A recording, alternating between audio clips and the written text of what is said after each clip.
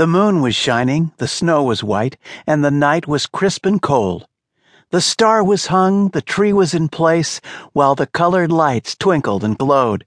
Daddy was there, sitting in his chair, as he read us a bedtime tale.